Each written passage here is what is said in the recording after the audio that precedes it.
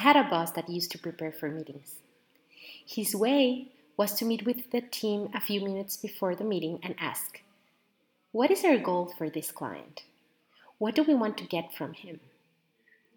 For years, I thought this approach was professional, proactive, and very ambitious. All three considered great qualities in the sales and business world. Go there, get what you want, get out, next. That was until I realized that most productive, fulfilling relationships are built on the long term, and using people to get what I wanted was hardly helping.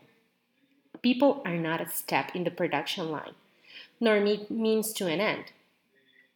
Our interaction with others makes us grow and thrive, and yes, relationships are messy.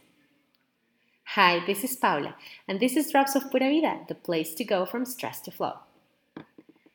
I'm sure you'll agree that if you want to build something that lasts, it requires attention, time, focus, intelligence, and care. Then why do you expect relationships to be any different? More so, people are complex by definition and ever evolving. Did you really think that dealing with them would be as easy as pushing a button or flipping a screen? But sometimes that's exactly our expectation. Relationships are a challenge, but some more than others, and that's when we come with the idea of some people being difficult. Have you ever thought who decides who's difficult and who's not? What makes you define a person as difficult? It is true that some folks are a magnet for conflict or a source for it, but either way, it takes two to start a fight. Challenges in our relationships can be time and energy draining. We sometimes invest too much of those fixing people's problems, but there's not such thing as a difficult people, only difficult decisions. Let me explain. Our thoughts and actions respond to our experiences and beliefs. If you think everybody is conspiring against you, then you'll be defensive. If you think people are friendly and eager to help, it is very likely that you'll be cooperative and willing to help as well. Now imagine the infinite combination of beliefs and experiences that collide in a group of people. Can you judge them? How can you? You haven't been through the same experiences they have. All you can do is try to adapt. You can't control other people's thoughts, their choices, or their actions. Even if you sometimes try successfully, you can't control their emotions either. But you can control yours. How people affect you is your decision. Do you remember that frenemy in school that used to bug you all the time? We all had at least one. Whenever I told my mom that mine said to me something not so nice, she used to say, "So what? She can say whatever she wants. It doesn't mean it's true. Don't let her get to you." And that's basically how it works.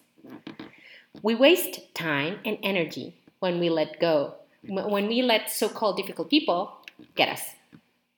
Sometimes running imaginary discussions in our minds that never take place or expecting outcomes that never happen. Here's where difficult decisions make their appearance. You have three options. First, you can decide that you want to invest in the relationship, hence work, time, and energy will be needed of both parts. Two, you can decide the relationship needs to end for whatever reason. Just not worth your time and energy. But you'd be surprised how difficult this decision can be at times.